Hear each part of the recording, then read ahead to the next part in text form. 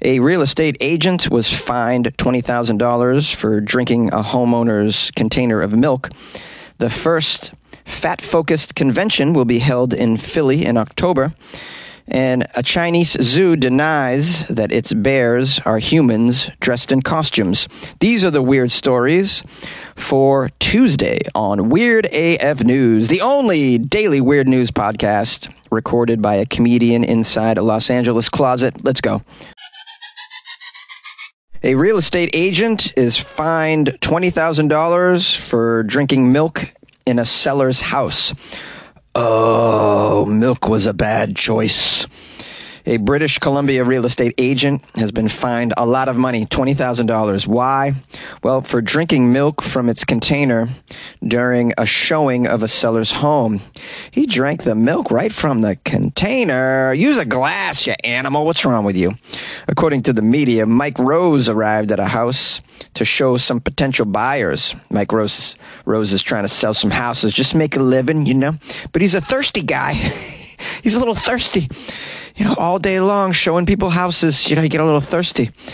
Mike doesn't stop at the Sev-Lev to get a Gatorade, though. Mike just checks the refrigerator of every house he's selling, trying to get a little swig in, trying to get his swig on. He eventually became thirsty and searched for something to drink in this particular refrigerator. Couldn't find any water, and he's like, I'm not drinking tap water. I'm not going to drink out of the toilet again. I'm an upstanding real estate seller.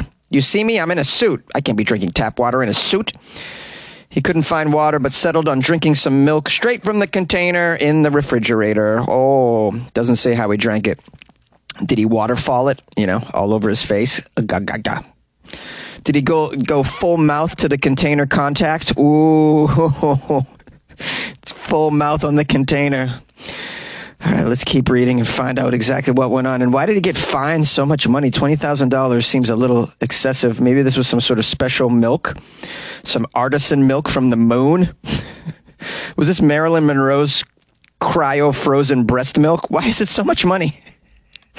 Marilyn Monroe's cryo-frozen breast milk. What an amazing sentence I just made up. Where else are you going to hear that, guys? Weird AF News. Okay, now we come to the evidence. Security cameras that were hidden inside the house. The video footage was watched by the sellers of the home. On the video, they saw Mike Rose and his thirst-quenching venture drinking their milk out of the fridge. Rose had apparently not even asked the sellers if he could drink that milk, nor did he offer to replace it afterward. Now, on the final day of the house's showings, the homeowners asked Mr. Rose if he had anything he wanted to share with them. Rose allegedly replied, "The milk?" The sellers then barred Rose from ever returning to their property. Subsequently, they released the footage of him stealing their milk online. Did they have to shame him so horribly? Other clients dropped Mike Rose as their real estate agent afterward. He's getting canceled in the world of real estate, losing jobs, losing money, all because he was thirsty, poor guy. Real estate agent Mike Rose says his behavior was very out of the ordinary. He admits it, but he says it was due to him taking a new medication that made him thirsty. He also claimed that he had been under stress that whole week. Now, these excuses aren't exonerating him from a hefty fine. He has to pay $20,000 on top of a $2,500 enforcement expense. This cost him $22,500 for drinking milk out of the carton. Oh, my goodness. This whole story is bananas. First of all, if you're extremely thirsty, milk doesn't do it, bro. Milk does not do it. Just go to Sev-Lev between houses. Pick yourself up some water there. Or, you know, I like cold brew. I'm very particular about my cold brew. I don't actually recommend you get cold brew from 7-Eleven. Do they even have it? No. Pick yourself up some, good old Dr. Pepper. It's a great soft drink. It's very underrated, guys. I had an image of, like, this incident being satirized in, like, a television show, sort of like Catch a Predator, you know? It's like, catch a refrigerator thief, catch a fridge drinker, catch a milk drinker, and it's like Chris Hansen comes out. Do you realize what you've done today? What? Oh, you mean the milk? That's right, sir. You drank the milk. We have you on camera drinking the milk. A fat person convention is going to be held in Philadelphia called FatCon. Get ready for the segment that's going to get me canceled, guys. The story begins by introducing you to some people that live in Philly. Donnell, Adrian, Kenyatta. They want you to know that there are a lot of fat people in Philadelphia who are perfectly fine with who they are. They're very happy being fat. This is called body positive. The three women here are behind Philly's first fat-focused convention. They're bringing more than buzzwords to the culture. Body positivity, body neutrality. They also want everyone to celebrate being unapologetically themselves. Here's a quote from Donnell, or is it Adrian? It's Adrian. Adrian says, "We're not into the buzzwords because we've seen how it affects and impacts people. It makes people feel either included or excluded. That phrase, body positivity, in fact, has become bogged down with many words relating to body images. What people in larger bodies need is to step away from constantly talking about the body image because that can be very triggering for folks who have disabilities, chronic illnesses, have been dieting on and off all of their lives and developed some eating disorders because of all of this.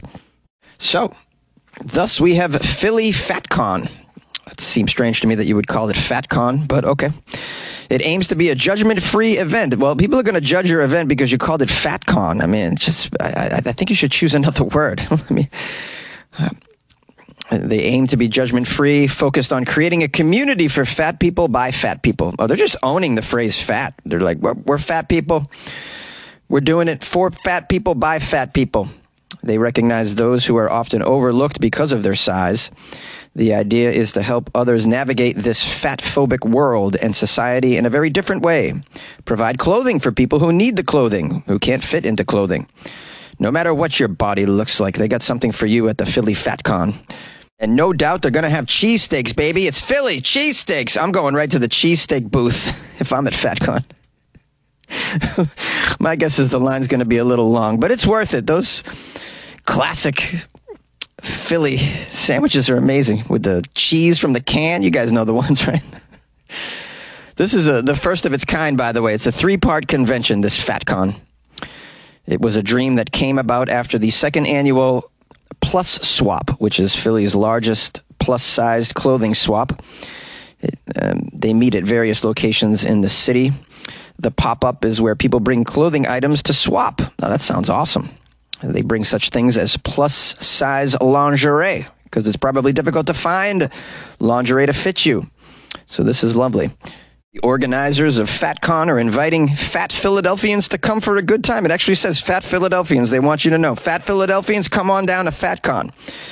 They want you to connect with other people that look just like you, think just like you, feel like you, and understand you.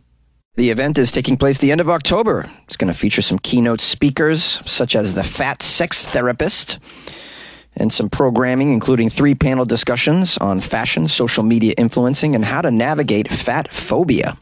Attendees at the event can join fat-friendly fitness classes and shop in an open market with up to 40 vendors, including plus-size thrift and boutique, vintage clothing spots, plus-size body jewelry shops. Fat Lady Brewing is going to be there. Fat Lady Brewing. And there's going to be a FatCon Halloween costume party featuring a live DJ and some burlesque performances. It sounds like a lot of fun. Tickets range from $250 for VIP to $75 for a single day. And ticket sales continue in September. I think this is a great idea. We want conventions for everybody. Why just Comic-Con? Come on, man. Not everybody's into comics, man. We need some other conventions. Like, I don't know, Podcasters in a Closet convention. How about that? We can get out of the closet and go. Yeah, you know. Yay! A zoo in China denies that its bears are actually humans dressed in costumes. A zoo in eastern China has had to deny some suggestions that some of its bears could actually be humans dressed in bear costumes. This is after a viral video of one of them standing on its hind legs circulated online. In a statement published on Sunday, we have Angela, one of the zookeepers at the Hangzhou Zoo, she said, "When it comes to bears, the first thing that comes to mind is a huge figure and amazing power, but not all bears are behemoths and danger personified. Now, the Malayan bears are actually petite. They're the smallest bear in the animal kingdom." Now, this viral video caught the sun bear standing on its hind legs at the zoo. People noted that its slender legs and folds of fur made it look more like a human that was acting as a bear, possibly in a bear costume. Many people commented on this as it circulated on social media. A spokesperson for the zoo made an audio recording that circulated addressing the situation, saying that the animal was in fact real, that such deception would not happen at a state-run facility like this. He also noted that in the 104-degree Fahrenheit summer temperature, a human in a fur bear suit would not last much more than a few minutes before collapsing. The zoo spokesperson also invited various reporters to come see the bears for themselves and witness what is a very special bear. It's a little undersized. The sun bears are the size of large dogs, in fact. They stand at most 1.3 meters tall on their hind legs, compared with up to 2.8 meters for grizzlies and other species. Other Chinese zoos have been accused of trying to pass off dogs dyed to look like wolves or African cats in the past. Some have been accused of painting their donkeys to even look like zebras. I believe I actually covered the fake zebra story a few years ago. I remember it. It did indeed look like a donkey that was painted to be a zebra, for sure. But, you know, sometimes zoos fall on hard times. They run out of animals and they have to pivot. It's called pivoting in the business world. You paint a dog and then you tell everybody it's a dire wolf. You're like, aren't dire wolves extinct? No, we have the only one. We have the only one. Yeah. It looks like a French bulldog, to be honest with you. Are you sure that's a dire wolf, guys? Now, I implore you. Yeah, that's a verb. Implore. I implore you to take a look at this sun bear. It's pretty cool. Very small. An endangered species native to the rainforests of Southeast Asia. There's not many. I'd imagine there's very few zoos who even have one of these, which was the impetus for people to speculate that it wasn't a real animal in the first damn place. Now, I would imagine this is some pretty good PR for the zoo and the bear. People will probably come and visit just to see this particular sun bear at the Hangzhou Zoo. And if you happen to be over there, please take a couple of videos. Send it over to me. My email is funnyjones@gmail.com. I don't think I have any listeners in China. I might. Do I? Call the show, 646-450-2012. Is Weird AF News allowed in China? I think I'm banned in North Korea at this point. And there's firewalls in these places, and I'm not sure that all the cool podcasts are breaking through. Yay! Meet me at FatCon. FatCon is so cool. Just meet me at FatCon. Happy FatCon to you. Where my Beatles fans at? Come on now. Give it up. Huge Beatles fan, by the way. Always have been. Been listening to the Beatles since I was in the womb. I think I was listening in the womb. Anyways, I want to give thanks and praise, as I always do in the outro. This is the part of the show where we give thanks and praise to new patrons. How about that? I woke up to 2 new patrons today, and that just made my morning. We have Jeremy Smith became a patron. Jeremy Smith, give it up to Jeremy for showing some major support for the Weird AF News podcast. Welcome to the Patreon, Jeremy Smith. Shout outs to Jeremy Smith. And we have Jeremy and Jeanette. Jeanette Naylor became a patron as well, joining the Patreon, showing big-time support and love for the Weird AF News podcast, the one-man show in a closet that we have here, helping me keep it going, pay for the website, pay for the electricity to keep this going, pay for the ice that I put in my cold brew. Couldn't survive the closet without some ice, I have to tell you that right now. I hope you're surviving the heat wave, everybody. That's going around. It's been rough, especially in places like Arizona. Oof, rough. Anyways, shout outs to Jeanette and Jeremy for joining the Patreon. You can show your support like Jeanette and Jeremy did by joining the Patreon as well. You can do that by going to patreon.com/weirdafnews or clicking on the link to the Patreon in the description of this podcast. Downloading the Patreon app on your smartphone and doing a quick little search for Weird AF News will also do it. Or go to the official website, weirdafnews.com. Click on the Patreon banner. You can support the show that way. If you want to call the show, the number is 646-450-2012. And then we always have the email, funnyjones@gmail.com.